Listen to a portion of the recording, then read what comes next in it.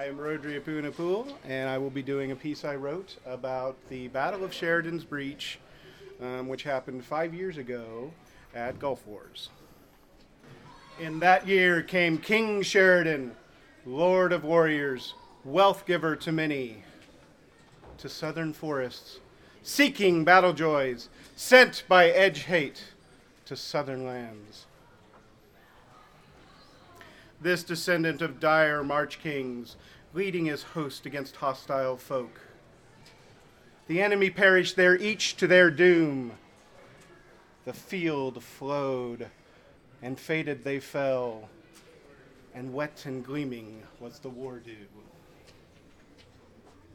But when slaughter stones and war serpents flew around Sheridan, Falcon King, he was wounded, harmed by earth hate, sorely struck by stone's remorseless fall.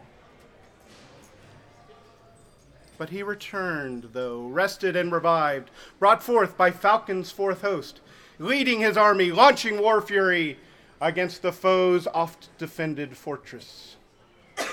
In this he was aided by mighty ealdormen of lore, boar-strong Magnus, man of the north, and March Warden Marcus, mailed forest lord.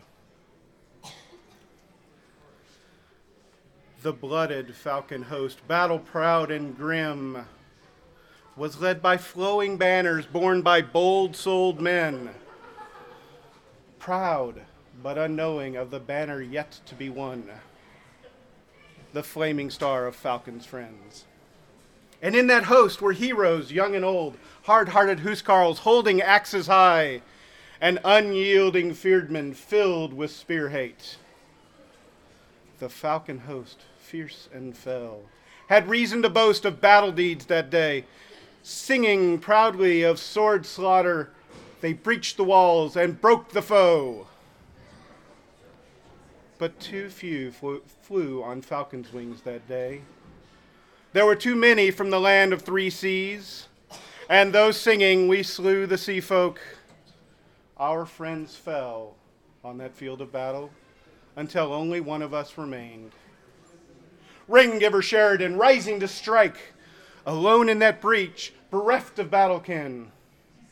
Still he stood, stern and proud, until finally he was overcome, felled by Falcon's foes.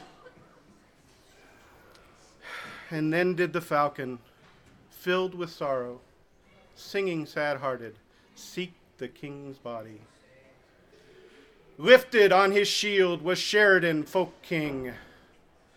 Wounded, weeping, weary from war, the Falcon host held their king aloft.